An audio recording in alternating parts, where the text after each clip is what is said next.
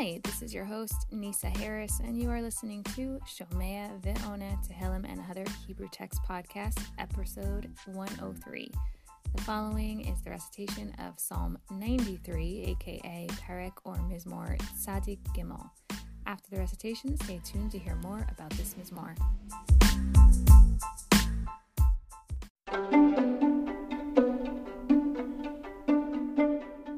Psalm 93. Adonai Malach, Geut Lavesh. Lavesh Adonai, Oz Hitazar, Af Tikon, Tevel, Bal Timot. Nachon Kisacha Me'az, Me'olam Ata. Nas'u Neharot Adonai, Nas'u Neharot Kolam, Yis'u Neharot Dachyam, Mikolot Mayim Rabim, Adirim Mishberei Yam, Adir Bamarom Adonai, Edotecha Ne'emnu Me'od, Levetcha Ne'ava Kodesh, Adonai Le'orech Yamim. Psalm 93 is also thought to be one of the 11 psalms written by Moshe. Nice and short, there are only 5 psukim in this psalm, helpful when it's said as the song on the day of Friday before Shabbos Rush, and also the last psalm that is said before greeting the Shabbos in Kabbalat Shabbat. It is written in a staccato, simple but punchy and poetic form, as though to indicate that each word, especially those repeated, are of significance. It is thought to be connected to the previous psalm where, as Rav Hirsch explains in Psalm 92, Hashem was on high, and then here he is lavesh, a word repeated, aka dressed, in a way that man can now relate, dressed in grandeur and girded with strength. Depending on how the words are interpreted, give different commentaries ideas of how to look at this mizmor. Some, like Radak, see this mizmor to exemplify what the end of days will look like when everyone acknowledges that God is the master and king over the universe, and the waters that can make roaring sounds when combined are nothing in comparison with the greatness of God. Others understand that this psalm hints at a time when the rivers themselves thought they could overthrow God. Other commentaries understand that the rivers are a metaphor for the enemies that are haughty enough that they think they can overcome God and his people, but to no avail, since Hashem is all-powerful over all nature and all forces within it, and he created a world, Bal Timot, that cannot falter.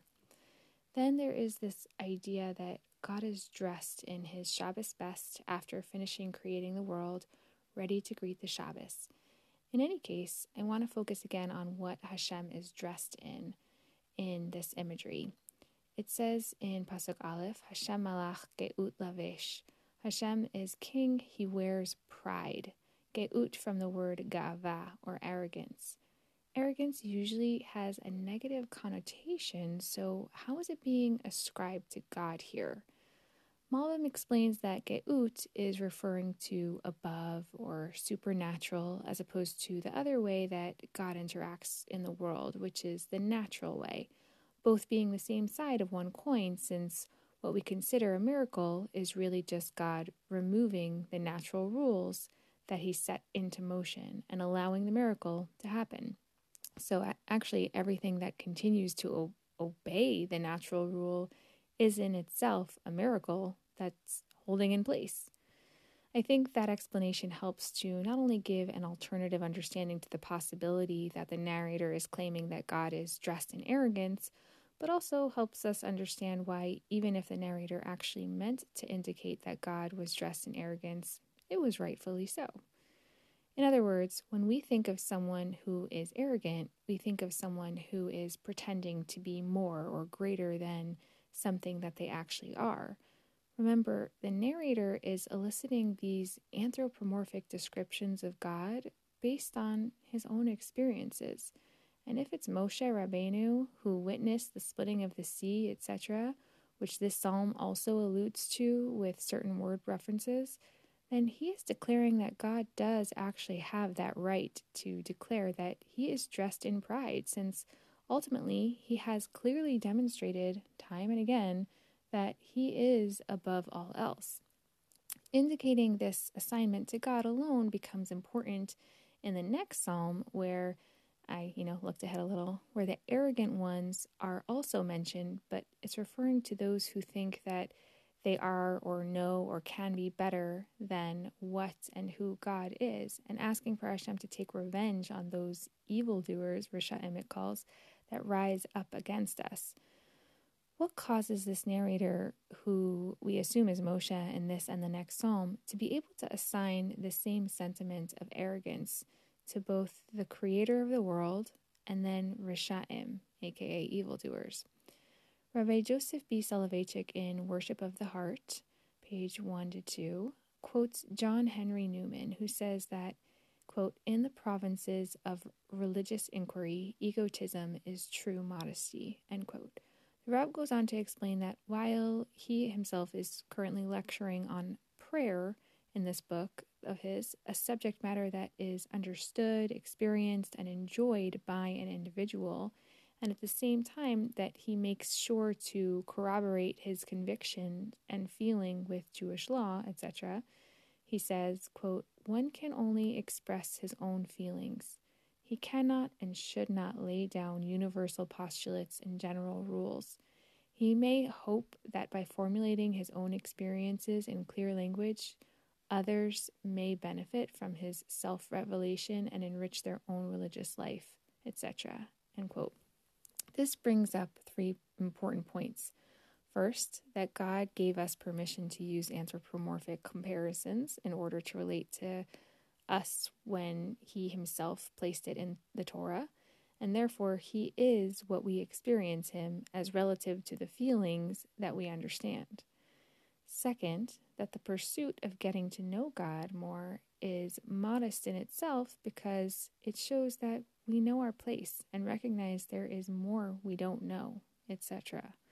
And third, it should give us a pause like, whoa, we might all be experiencing God in a totally different way from each other, and no one is necessarily right or wrong for feeling what they are feeling, so long as they don't assume that their way is the only correct way.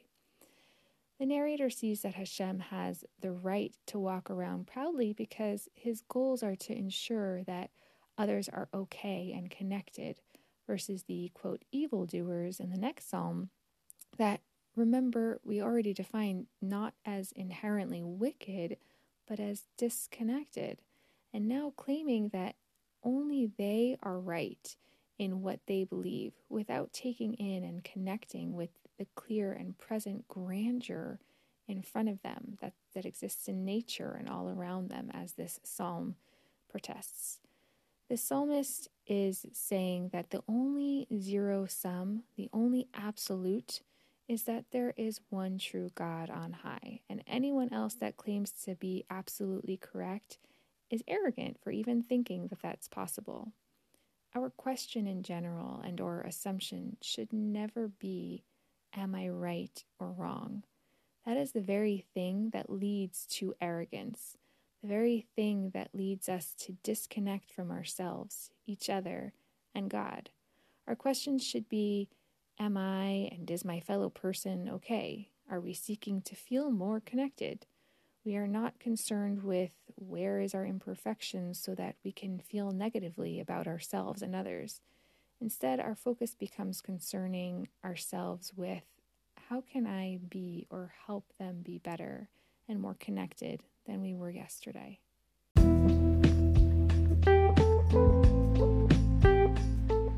May we be able to overlook who is right and wrong, and instead just be able to be present for ourselves and others in the ways that are needed.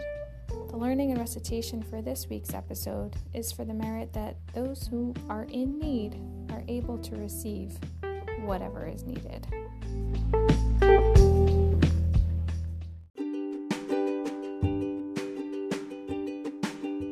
Please stay tuned until after this quick break.